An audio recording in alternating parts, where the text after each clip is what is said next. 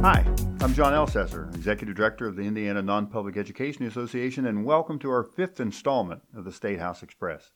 It's hard to believe that we are basically halfway through the 2020 legislative session. This past week, we saw the conclusion of Senate and House Education Committee meetings for the first half of the session. So all the bills that are going to be heard have been heard.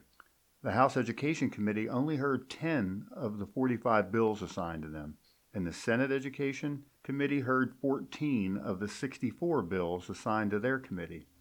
No doubt the result of a short session with explicit priorities, in part due to we're going into an election year. But from our perspective, less education legislation is not necessarily a bad thing. On Monday, House Bill 1066 was heard on second reading. There were only 2 amendments proposed. One, somewhat hostile amendment dealt with the foster child fixed part of the bill, but that amendment was never called. On Tuesday, House Bill 1066 was heard on third reading and it passed 97-2 with no oppositional debate on the chamber floor. And the 2 no votes from Republicans had nothing to do with the choice part of the legislation. On Tuesday, the House Education Committee met very briefly to vote on Senate Bill 2, the Hold Harmless bill. Senate bills aren't usually heard in the House until after crossover, but Senate Bill 2 was heard so that it could stay on the fast track. It passed out of committee unanimously. As you may remember, the Hold Harmless legislation, found in identical bills, Senate Bill 2 and House Bill 1001, is a top priority of the governor. It appears that Senate Bill 2 and not House Bill 1001 will be the Hold Harmless bill that will continue to move forward in the session. I just saw, right before beginning the podcast, that Senate Bill 2 passed out of the House unanimously. Soon it'll be headed to the governor for his signature.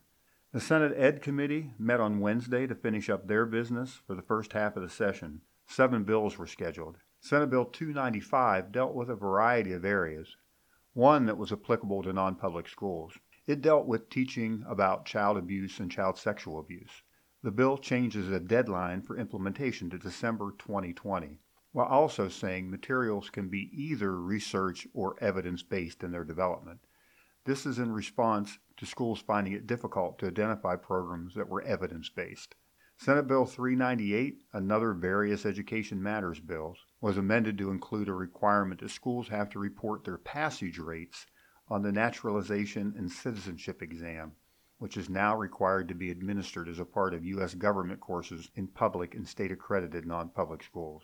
Senate Bill 455, that deals with revising the state accreditation process, passed out of committee 8-1.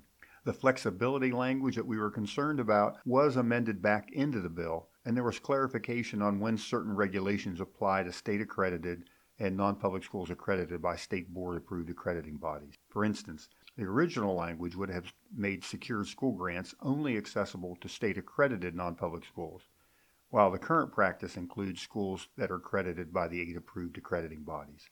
Senate Bill 263 requires any teacher authorized to carry a gun on school property to receive 40 hours of training and an additional 8 hours annually. This bill does not require teachers to be armed. It simply requires training if they are. Because it was not a mandate, IMPEA did not take a position on the bill, although we do not support arming teachers as a school safety measure. But that's already permitted in law with local board approval. And finally, Senate Bill 319 makes the 15 PGP point requirement passed in last legislative session optional. Looking ahead at this week, the House has a third reading deadline on Monday. Its second reading deadline was this past Thursday. The Senate's second reading deadline is Monday and third reading deadline is on Tuesday. This will be a busy few days for both chambers. The House still has 21 bills to be heard on third reading, but none of those bills are education related.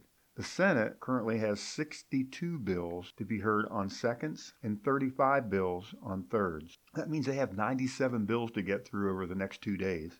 I'm sure they're going to have some late nights. Of those 97 bills, only 9 deal with education.